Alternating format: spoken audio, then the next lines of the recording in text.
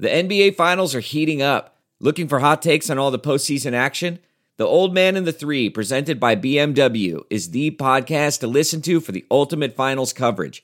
Host and former NBA sharpshooter JJ Redick not only has a plugged-in perspective on the action from his time in the league, but he's also announcing the games in real time for ESPN.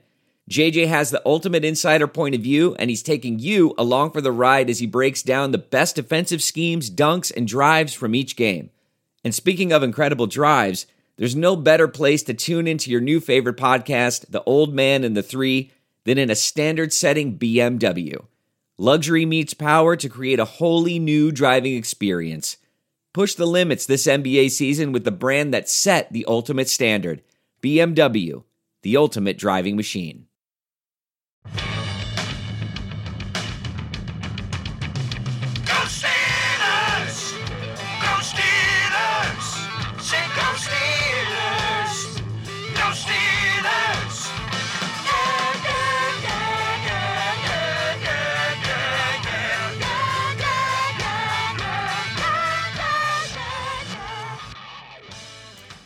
Welcome to Steelers Outpost Podcast, Episode 9. Well, this weekend is much like that cleanse. That week where you say and you swear off all fatty foods, salt, and alcohol. It might be good for you, it might be good for the team, but frankly, I feel like we're in the doldrums without having had a game of our own. It might be good for you, but it's definitely bad for your loved ones and the people surrounding you. And the colossal feeling of emptiness inside can really not be replaced by Seahawks versus Redskins or something like that. Everything pales in comparison. Good news is our foes fell, and they fell hard. So that's the only joy I can take from this past weekend, which was the most boring weekend in at least the past 9. So Nick and Tom here enjoying a bit of schadenfreude, as they say, watching the misery of others and gleefully prancing around in the first place of the AFC North. It's glorious. It's excellent. But the Steelers, yes, they're on a bye this week.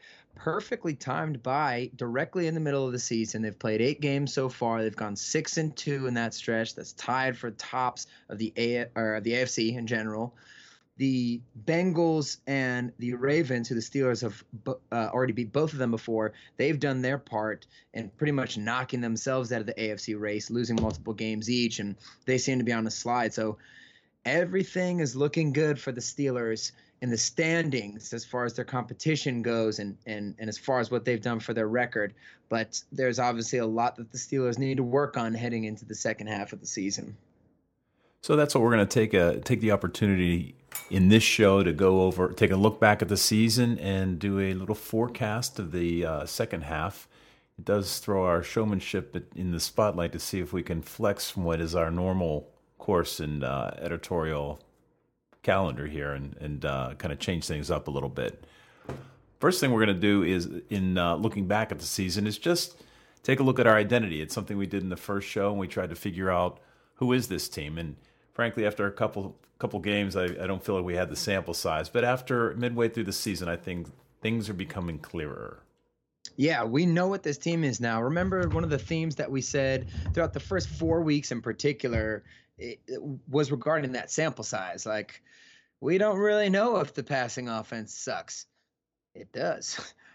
We don't really know if Le'Veon's off to a slow start and he's going to get better. Well, it turns out, yeah, he did get better. But now the team identity is forged, and while they're still improving, this is actually a good thing, because a lot of the teams in the NFL do not know who they are and they don't know how they want to win. But the Steelers have realized what their formula is, and big time credit to Coach Tomlin for realizing that early, particularly in the sense of realizing that this team isn't going to be the 30 points a game, bombs away passing offense, and really switching to the Le'Veon Bell show after trying to open the season with a bunch of 5-wide stuff. But anyways, we're going to break down the offense, and we're going to break down the defense. We're going to talk about what the identity is and the things that they're going to have to improve on. So pretty much covers it right there. The offense, there's been some real underachievers on the offense. Obviously, Ben's going to be the primary culprit. We've seen him kind of lose a few facets of his game that have been a big strength. And we're going to kind of explain what we think about that. But he's going to need to keep improving. Le'Veon Bell, after a slow start, has sped up, but it's not quite the dominance that it was last year. The offensive line has done great in pass protection, but the run blocking it could use some improvement. Luckily, they're going to be getting back Marcus Gilbert, hopefully, for this week, and they are set to go for the second half of the season. Steelers are a ball control offense. That's what this team is, and they are just a couple deep shots away from really tearing this thing open. There were a couple games that they probably wouldn't have lost if they connected on those deep passes like they are so used to connecting on. And there's a couple games they probably would have turned into blowouts. So while it's kind of like pulling teeth watching the Steelers so far play down to the level of their opponents or whatever you want to call it, they are really just a couple plays short of some plays that they traditionally make, particularly with the deep ball stuff. They're a couple plays short of really becoming a dominating offense. But I think that implies that they are going to come up with those plays in the future. And apropos of your earlier comments, I think we know the identity of this team. Ben, surprising, I was looking at the next gen stats, and he is fourth for, I'm not sure how they quantify this stat, but throwing the ball into the tightest windows. But long ball, from a long ball standpoint, he's just not as sharp as he was for whatever reason. I think after 8 games we see he just doesn't put the ball where he used to. So that's okay because we found another way to win. Interestingly, as I was going through the stats for the first season, you mentioned how we're a ball control team and we move the ball between the 20s. The offense ranks 4th in terms of time of possession in a game. 32 minutes per game. And that sort of bears out because we can grind out some long drives before Boswell comes out for the 3. Inevitably, right? Well, actually, that goes hand in hand with the other stat is Steelers rank 3rd in trips to the red zone. So the red herring, the big elephant in the room is the same crap we've been talking about every single week. It's 2 big ones. The huge one is red zone efficiency. If they can just bring that up a little bit, these scores look dramatically different. And then the third down problem, the third down issue. Earlier in the season, we were frustrated because they kept getting themselves into 3rd and long situations. Well, the encouraging part is they fixed that. They're getting in less of those situations now. The discouraging part is they're still not converting them. But this is what I was saying before. I'm encouraged by the fact that they have improved in these things. And with Ben's deep passes, listen, it's not pretty like it's been the past 14 years, but he has started at least hitting them. Like the deep pass to Juju on the first play of the game against the Lions, you could say he underthrew him, but hey, at least he hit the guy. He had a nice one to AB that was sort of a jump ball situation, but it was more of a back shoulder type of deal. And I do think that he's starting to improve in those, and there is reason to think that he will continue to do so, at least hopefully a little bit more. Well, if I don't want to sound like the IBM Watson, but there's some more interesting statistics that bear that out. Ben ranks 3rd in intended air yards. Some more advanced statistics, how far he's throwing downfield from the line of scrimmage. But he only ranks 13th in terms of completed air yards. That's so quite he's still throwing it downfield. He's actually leads in that discrepancy. So he's trying, and maybe it'll come, and maybe Martavis will be interjected back into the offense, out of the doghouse, and back onto the field. Yeah, so that's pretty telling stat, and I think that after having 8 games to look at, there's something that I feel explains why Ben is sort of up and down the way he is right now. The best thing about Ben Roethlisberger over his career is that he has evolved. He's evolved his game from total sandlot playmaker for the first 5 or 6 years of his career into a guy who melded that ability to extend plays, punch people in the face like the Hulk, and shrug off grown men and make 79-yard throws downfield on a frozen rope. He combined that with an ability to make some more pre-snap reads and throw more from the pocket. And then as he got even older, he stopped making those plays outside of the pocket so much, but he was really shuffling and buying time inside the pocket, much like a Paul Bunyan version of Tom Brady or Dan Marino or something like that. Well, now that's kind of gone too. He's really at this point in his career, and I think this is the only physical decline you could see is his reluctance to scramble or move around. At this point in his career, he's really trying to become like a traditional field general, and I think he's just going through some growing pains with that. And the intent, you see, he's trying to throw deep, he's trying to do these different things, and he's just got to get used to he's got to get used to throwing on timing and not just buying time and seeing his guys open. So I think it is encouraging to see that he's fourth in terms of trying to throw into tight windows, because that really hasn't been his MO. So I think he'll improve at that. How much it's going to be, I don't think it's going to be Ben from 2 years ago, but if he can just improve a little bit from where he is right now, some people think he's a disaster. He's not that far off. No, not a disaster at all. Let's talk about a concern we both expressed, and that's Le'Veon Bell's share of the pie. He has acquired the most rushing attempts in the NFL, and he's third in total yards, but he is buried deep in the statistical listing of yards per attempt at number 31. So we have expressed a concern about those carries where, he does seem to warm up, but there's a part where he's red hot too. And how many times do you need to be exposed? Of course, I think he's one of the reasons we're winning, albeit the last game he was relatively quiet.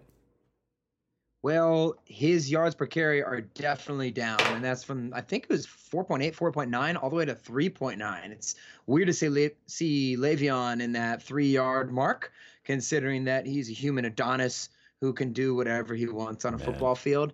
But we've been pointing this out all season. We're basically just recapping the same stuff that comes up every week. I don't think that's because he's playing worse. I think that maybe the first few games he was still trying to get back into it. I actually don't even really think that. I think that after the Browns game, he was pretty much back. But this line hasn't blocked as dominantly as it did last year, and they've played some incredible defensive fronts. Like, the way the season has turned out to be, the Bears, the Vikings, and the Jaguars have 3 of the best defensive lines in the league, and then what the Ravens and the Bengals can do. So his average is down, but but he's being effective, and I think that there's some defensive lines that he'll be able to take advantage of moving into the season, and hopefully they can start getting him a little bit more involved in the pass game. Yeah, I was going to say he's not seeing the ball in the flat as much as he was. Those bubble passes aren't materializing. But back to your point, DeCastro had one disastrous game, but it seems it's been Ali Villanueva who really struggled and sort of went in retrograde for the beginning of the season, but fortunately seems to be more solid in the last 2 games. So as you said, hopefully this offensive line, which I wouldn't say it was banged up. I mean, we've had one guy missing every one of the last 4 games, I believe. But Chris Hubbard, more than a journeyman, I think he stepped in well. And who am I missing? Yeah, he's played well. I mean, Finney came in for DeCastro had one bad game, but DeCastro's really turned it back on. He's playing like superstar DeCastro again. I think that the line's going to keep getting better as they go on, and I do think that they played some offensive awesome defensive lines so far. But you got to admit, last year at the second half of the season, no matter who they played, when they played the Ravens last year on Christmas with Brandon Williams still in the game and that incredible run defense, they ran all over them. So you'd like to see them get to that level of dominance. But what I'd like to say about the offense so far is there is very gradual improvement. Ben's hitting more of those deep passes, even if they're not as pretty as they used to be. I think that the Jaguars game is a little bit of an anomaly, and he's had some crazy throws, but overall he's protecting the ball a little bit better than he did during that playoff run. There's a lot of room to grow, but you can tell this year this is a much more mature team. They just sort of know how to win a little bit. And, they're grinding out these wins, and they're getting the yards when they need to, and they really are just just a little bit better of a red zone percentage. They need to just improve that a little bit, and the team will improve exponentially because now you have a better defense to work with than you did the last year. So from that standpoint, you got to be happy with where the offense is at. So you want to talk about AB? One last note about the offensive line. The offensive line has afforded Ben a lifestyle in a smoking jacket and some nice slippers with a nice cigar and a glass of port. He was untouched back there, sitting in his leather chair, reclining as he does his reads across left to right. Sometimes and seemingly having stares at AB.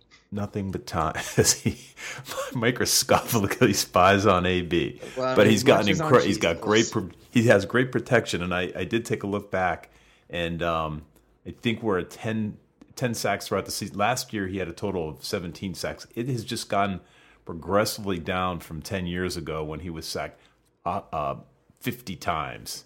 That was back in 2009. That was right around. That was right after that Super Bowl year where he was sacked 46 times. They ended up beating the Cardinals, and definitely some of that was on him for extending plays. But do not get confused; those offensive lines were putrid with the pass blocking. So it's nice to see people keeping him upright. So you can't underestimate the value of that. So last on the roster for offense, we're going to look at the wide receivers. Indeed. So again, this episode, it's kind of cool. If you've been listening to all the episodes, you're going to see some of these themes have arisen with us. The red zone thing we talk about all the time. The other one is we grade all the positions by the position group, but we grade Antonio Brown separately from the wide receivers because they're doing something completely different. And we have minimal we have minimal diagnosis on him every single time, or minimal analysis on his performance, because there's not that much left to say. He's unbelievable. Do you want me to say it? Say it. First in receptions, first in targets, and first in yardage in the NFL. And the guy makes jump ball catches. He wins more one-on-one balls than any sub 6 foot guy in the league. He has a miracle like every couple weeks. He just, right when you think he's going to slow down, he seems to get better. And just the amazing jaw-dropping plays he makes on a week-to-week basis are incredible. And he really is the lifeblood of this team. He's the guy that you can count on every single week. I understand there's a good argument for Julio Jones or Odell as the best receiver in the league, but I think the argument is just as strong for AB. And he's the man. And for my money, he's the team MVP still to this date. Now, one of the biggest issues going forward into the second half of the season is seeing if we can get a second fiddle to AB. I think that was potentially the biggest thing that derailed the Steelers from getting to the Super Bowl last year, but that was more due to the epidemic of injuries breaking out, so that we had to start Kobe Hamilton. So we need to see if Martavis can get at least some of the production he had before, while realizing it's probably not going to all come back. We just need the threat of Marty, and hopefully Juju can build on that huge game that he had against the Lions. And as far as the other guys, Eli and some of these guys, I'm not really reading too much into that, but somebody needs to take a hold of that number 2 threat, because that's going to open up a lot. So we're going to talk about the defense in a little more truncated fashion, because we have a special guest to join us. Pat Angry Jets fan, will be joining us to regale you with his analysis of the New England Patriots. I think Pat probably exceeds Nick in his, shall we say, vitriol for the Boston team. So the defense, just some statistics. Second in points against at 16.4. They've proven to be quite a stout defense this year, and I am super happy, especially with the defensive line. It seems, and that's my job on the podcast, stare at the guys with their hands on the ground, on the line, and the penetration's been awesome this year. It has, and the roster is stacked. You know, you got guys you can really count on, and Hargrave looks like he's almost as good as Tuitt and Hayward, which is something we saw last year and we were looking at going into this year, and he's only improved. And you finally got some depth again with Alualu and Walton actually doing a solid job as well. The thing with the defense is, just like the offense, it's very encouraging because they were already talented to start the year, but they had some major and very specific flaws that they have since improved on, probably better than the offense. And that was that C-gap gashing run epidemic. They just kept giving up these massive runs in the first half of the year, and it looks like they've cut down on that in recent weeks. They also were kind of folding in the fourth quarter, despite how well they were playing. They've cut down on that in recent weeks too. So they are pretty much tops of the league, or top 4 in the league for almost every major category. And on top of that, just the roster alone, it's such a fast defense that there's a lot of things to like about what they've done, and it's the most encouraging thing is to see their improvement. So as you pointed out, a couple of thoughts. I mean, as you pointed out, we suffered a lot of big chunk plays early in first quarter of the season, which put the Steelers in 26 in ranking in terms of rushes per attempt or yards per attempt at 4.5. But I think what you need to do is normalize that, as we would say, to remove those chunk yards and see where we are, because that really seems to have shored up in the last two games. We're fourth in sacks and second in terms of pass touchdowns. We've only allowed 4 this game. So the defense, I guess we need to see them tested one more time. Matt Stafford performed as predicted and eviscerated the secondary, although we hung on there. But we're probably going to see a couple more of those before the end of the season. Well, just to kind of wrap up with the defense, but I just want to reiterate the amount of talent that they have. Ryan Shazier, probably the defensive MVP, if him or Hayward. So you have some guys who are really flying around. You have a little bit more talent in the secondary, but Artie Burns is kind of the big question mark for me. He is really up and down, but when he's down, he is very far down, and he has a couple mind-blowing just mishaps per game. But the other thing that they improved on was that red zone defense. That was, I don't know if it was last in the league, but it was bottom 3 in the league, and then they played lights out against the Lions. I think going into the second half, to kind of tie the two together, there are 2 major stinking elephants in the room. The one is on the offensive side, and that's kind of Ben. Ben has people worried. Like we said, we don't think he's as far off as other people might want to claim. And the other elephant in the room is the pass defense. Has it gotten better since that AFC Championship game? So far, not really. But I think that first test against Matt Stafford got some things on tape that they'll be able to look back on, and hopefully they'll be able to improve on that. So, yeah, and I'd like to also highlight the play of Sean Davis and the recently acquired Silver Bullet. Not that he's a superstar yet, but we're getting some good performances around there. So, as you said, really the question mark is the cornerback position, and we shall see. But now we're going to end the session on the defense, and we're going to bring in our special guest. We want to say hello to a friend of the show we've invited on to have a special conversation. Pat, welcome to the show. Thank you very much, Uncle Tom. Good to be back. Well, you were on our original show called The Sultans of Steel when we were practicing, and we had some really robust conversations. Pat has deep knowledge of the NFL. He brings a wealth of knowledge, and I think you're going to enjoy the conversation.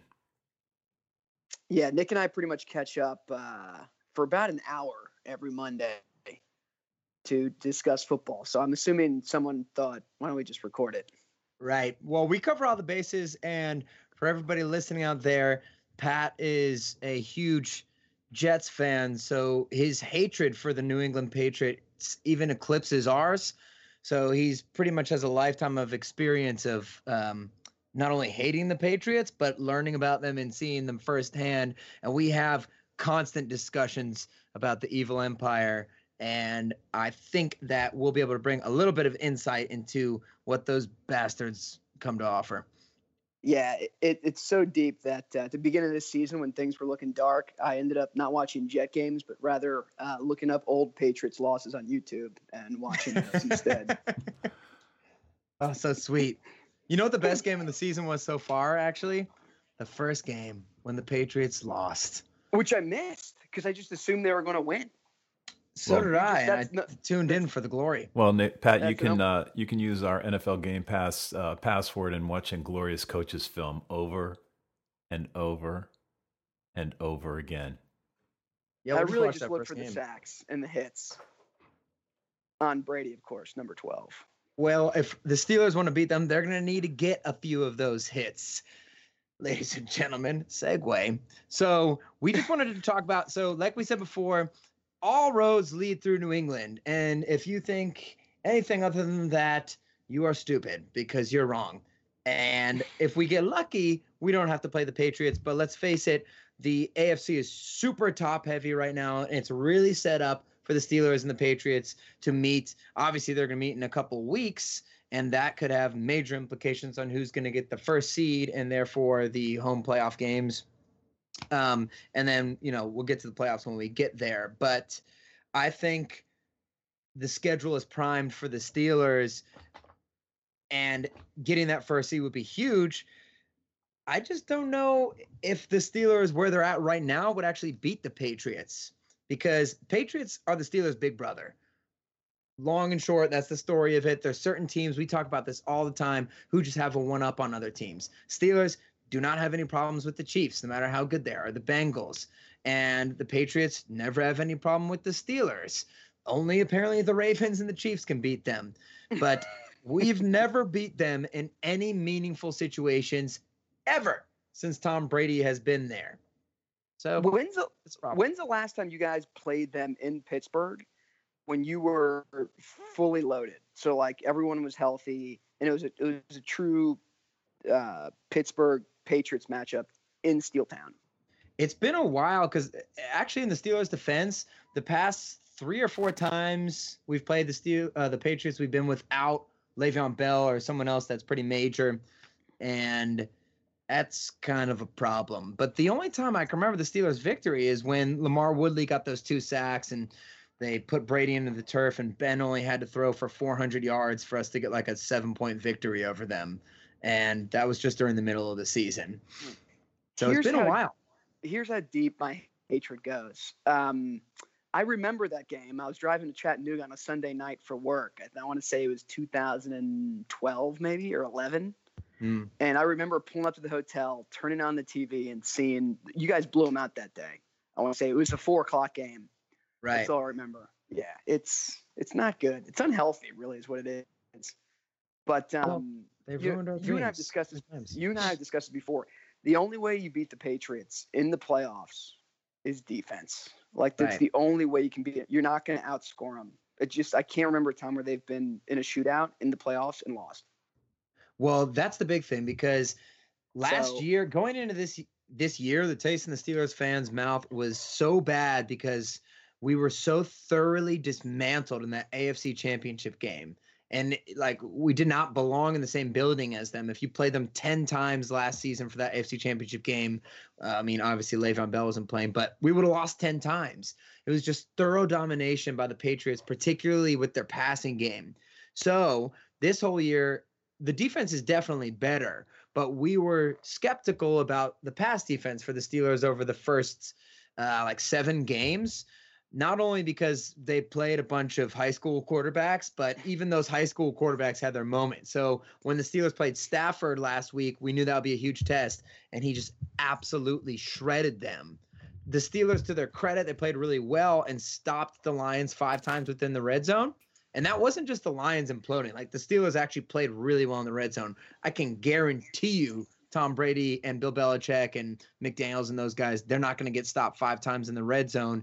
And I don't know how the Steelers, are they going to get that much better playing against Jacoby Brissett and Marcus Mariota and Brent Huntley? And then they got to go play Tom Brady. It doesn't look good for this first meeting, honestly. Well, and here's what Belichick's going to do, right? He's going to take away something. I think he's going to try and take away AB, or he's going to try and take away Le'Veon. And I know it seems that you can't do that, but he's just going to say, you're going to have to beat me with one of your hands tied behind your back. And it seems like you guys are so loaded you can do that. But I haven't been following you guys as closely. That's not the case right now. And that's why it was frustrating when that championship game, you didn't have Martavis or Le'Veon. And I feel like when the Steelers had all those guys, or even when they were beating the Broncos that year when the Broncos won the Super Bowl, at that point, I think the Steelers actually had enough firepower to win in that type of shootout. But Martavis hasn't come on, and the Steelers, like we were saying earlier, are really lacking a big number 2 option. Obviously, Juju is really showing some great progress, but we don't really know what we have. Kind of our theory is, if Ben and Martavis can at least get 70% of what they used to have. So there's that threat of the deep ball, or you could even get Marty his one long touchdown against the Patriots. Then I'd feel pretty good about, you can take away something, but the Steelers can attack you on all levels. But where we're at right now, that just doesn't exist. It's just AB and Le'Veon right now. So that's a problem. When Martavis was the man, was he the number 2 or the number 3? He was the number 2, but I mean, he would disappear for games at a time. Yeah. But the thing is, he stresses the defense so badly that all you need is for him to get one big catch during the game, and it makes a big difference. And then it opens it up for AB, and it opens up for Le'Veon because they can't stack the box like that. So even if there's just the threat of him, makes a big deal. And now they do have an actual Hines Ward-ish type of guy in Juju who can make intermediate catches, which they haven't had for the last few years. Even when Martavis was playing well with AB, it was just basically those two guys. So there's definitely, I think that the Steelers have slowly improved in that pass game, and I think that there's signs that say they could get that on because they're really close. And if they could have those multiple threats, then I feel pretty decent about their chances. But where they stand right now, if they played tomorrow, I don't think they can win. You think there's a mentality flows through all the players in the Steelers locker room when they face the Patriots? Like, can we do this? Do you think like any doubt creeps in? Because like when the Ravens would play the Patriots, they knew they could beat them. Do you think the Steelmen have that? I think that they're pretty confident with it, especially because the defense is pretty cocky on themselves, which is really a good thing. But they're all a lot of young guys, and they've only had that one loss to the Patriots, that one big one. Shazier and a lot of these guys on defense. So I think that they're more hungry for it. They might not realize what the true test is. But like I said, if you play the Patriots today, Steelers aren't ready for them. There's this sort of misconception that everybody loves to have about the Patriots if they don't play great in the first half of the season, that they have a bad defense. Well, we knew that they would button that up, and it looks like they already have. Like their last 4 games, they've let up 14 points, 17 points, 7 and 13.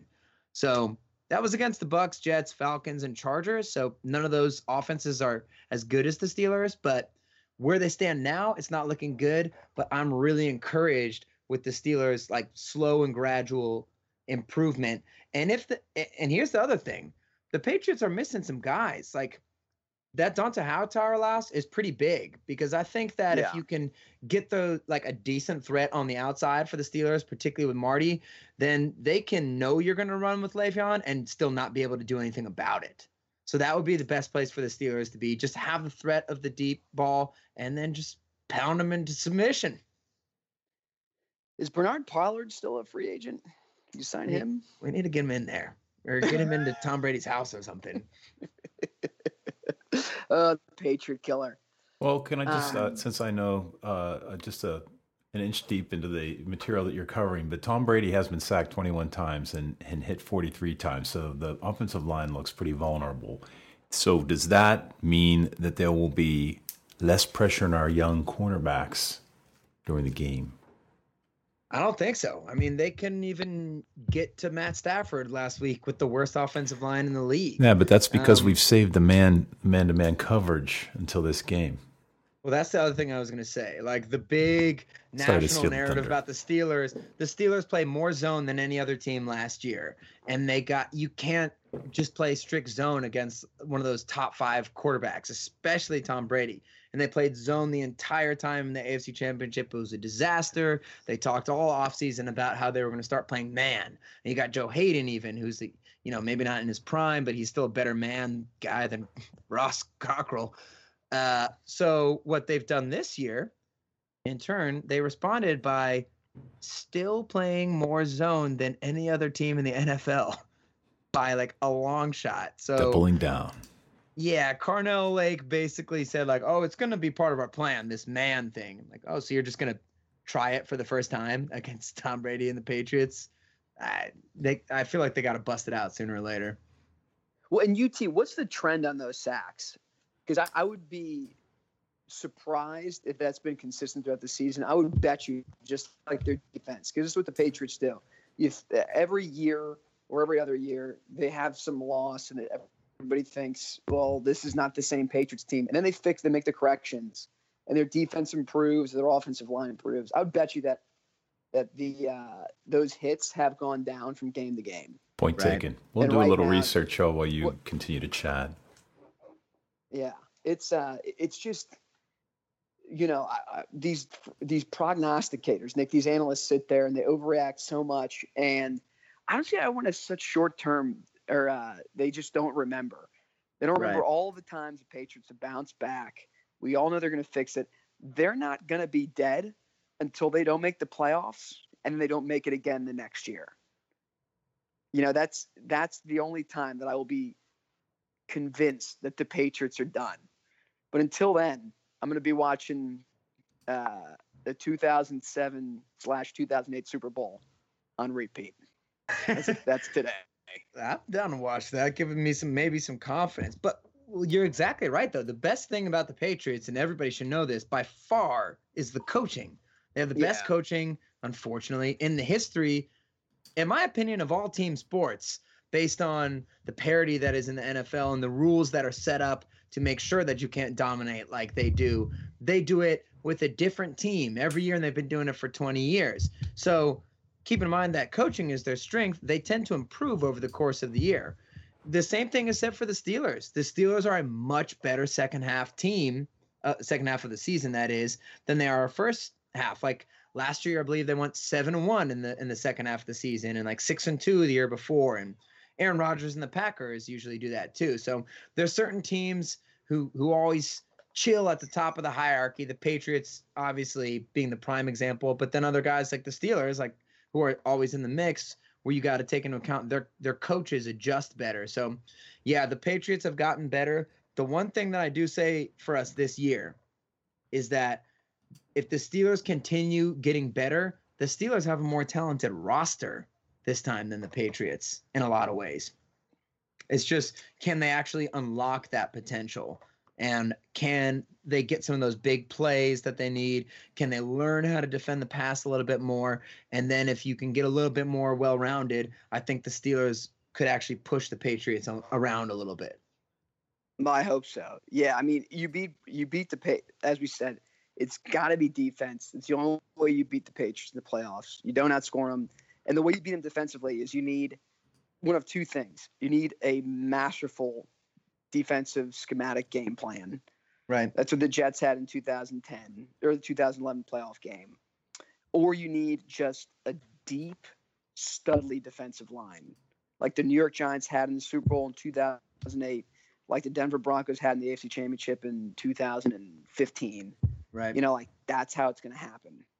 Well, the Steelers don't have the outside linebackers for that right now, but their interior linemen are just that. It's definitely the best Steelers defensive line, man, potentially, since that Seahawks Super Bowl, maybe even better. You got some really good guys with Hayward, Tuitt, Hargrave, and even the backup, Alualu. So they have some depth there.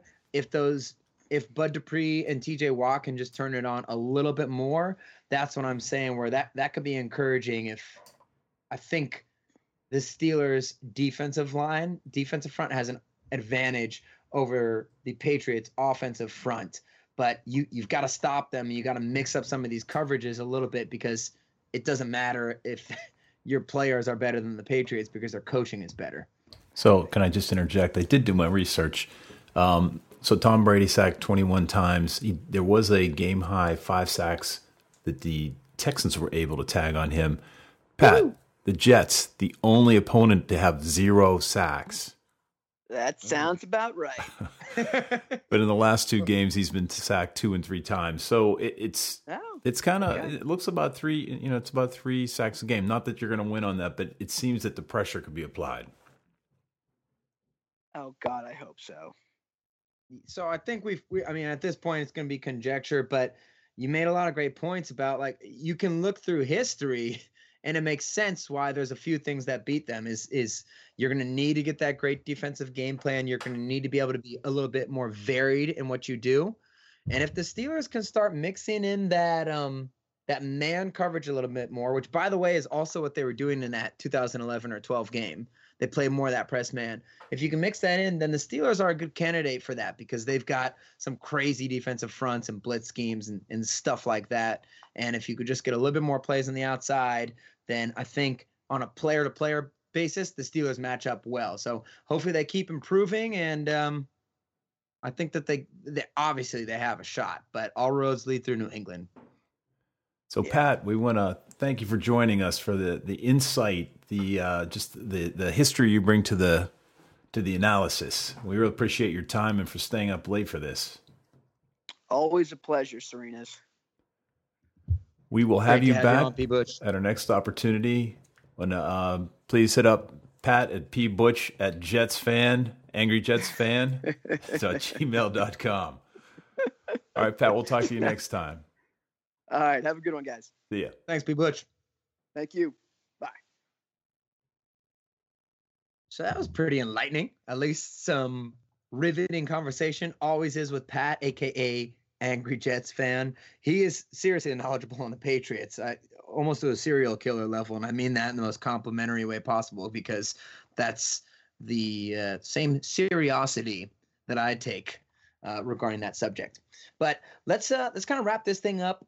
The Steelers are going to be coming out of their bye. They're going to be playing the Colts this week coming up.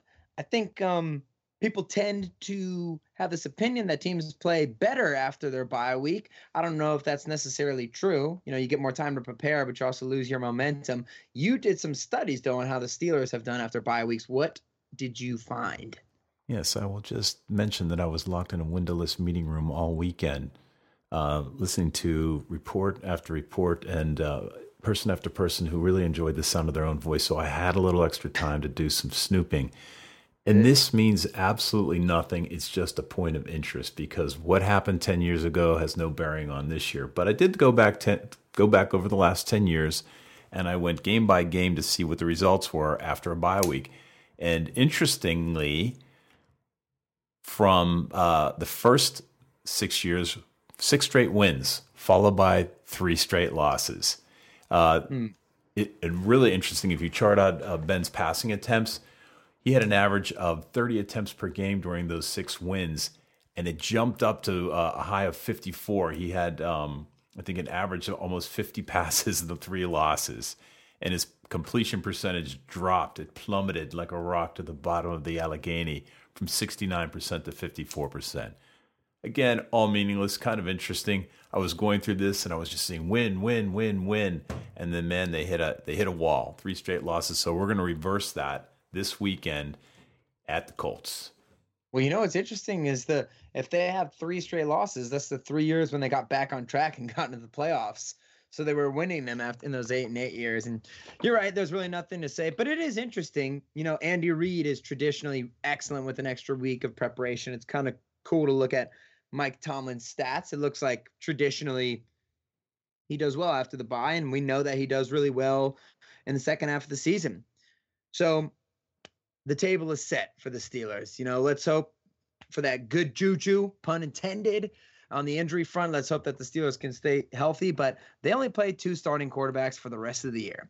One of those is big boy Tom Brady, but they'll have a chance to get first place in the AFC and potentially some home field advantage regardless of that first seed because they got a great shot at the second seed. And the Steelers are primed and ready to go. If they keep improving, at least, you know, with that deep passing game, bring that up a little bit and stop other teams from passing just a little bit more when they have a good quarterback. The Steelers have a super talented team. This is probably the most talented team they've had since those Super Bowl runs. So it's looking good heading into the second half. Now they got to execute. I want to thank everybody for joining us for episode 9. Hope you enjoyed the show. Obviously, we couldn't use the same format that we have, but we'll try to bring on guests. If you say you want to hear our guest again, you can drop us a line at SteelersOutpost@gmail.com. Visit the website, www.steelersoutpost.com, and you can read our blog posts there. Download the podcast there or iTunes. So we'll hit you up next week and with our usual analysis, usual insightful, incisive analysis. Until then, talk to you next week. Okay, bye-bye.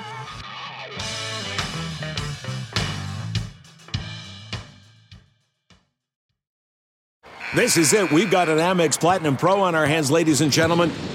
We haven't seen anyone relax like this before in the Centurion Lounge. Is he connecting to complimentary Wi-Fi? Oh, my. Look at that. He is. And you will not believe where he's going next. The Amex dedicated card member entrance for the win. Unbelievable. When you get travel perks with Amex Platinum, you're part of the action. That's the powerful backing of American Express. Terms apply. Learn more at americanexpress.com/withAmex. We're driven by the search for better. But when it comes to hiring, the best way to search for a candidate isn't to search at all. Don't search. Match with Indeed. Leveraging over 140 million qualifications and preferences every day, Indeed's matching engine is constantly learning from your preferences. So the more you use Indeed, the better it gets. And listeners of this show will get a $75 sponsored job credit to get your jobs more visibility at Indeed.com/match. Just go to Indeed.com/match right now and support our show by saying you heard about Indeed on this podcast. Indeed.com/match. Terms and conditions apply. Need to hire? You need Indeed. I want to tell you a story. It's a story about a scandal, broken relationships, gossip, rumors, money, corporate rivalry, and a broom. A performance-enhancing broom. My name is John Cullen. I'm a comedian, podcaster, and for 20 years, I was a semi-professional curler. And I want to tell you the story about how a single broom almost imploded the 500-year-old sport of curling. We felt like we were bringing a knife to a gunfight. It's the story of a superstar and his fall from grace. Well, I was being dragged through the mud. It's the story of two brother entrepreneurs with a dream. Yeah, I said, that's great news. It's a story of intrigue. I still don't understand why we want to keep his name secret. The full story has never been told, so I'm going to tell it. Broomgate, how a broom almost killed curling. It was a year I'd like to forget. To listen to Broomgate, search for Broomgate in your favorite podcast app. That's all one word, Broomgate. Man, that sunset is gorgeous. Grill, patio, sunset. Hard to get better than that. Unless you're browsing Carvana's inventory while you soak it all in. Oh, burger time. So sit back, get comfortable. Carvana's got thousands of cars under $20,000 just waiting for you. I could stay here forever. Carvana, where car buying meets comfort meets convenience. Download the app or visit Carvana.com today. Look around. You can find cars like these on AutoTrader. New cars, used cars, electric cars, maybe even flying cars. Okay, no flying cars, but as soon as they get invented, they'll be on AutoTrader. Just you wait. AutoTrader.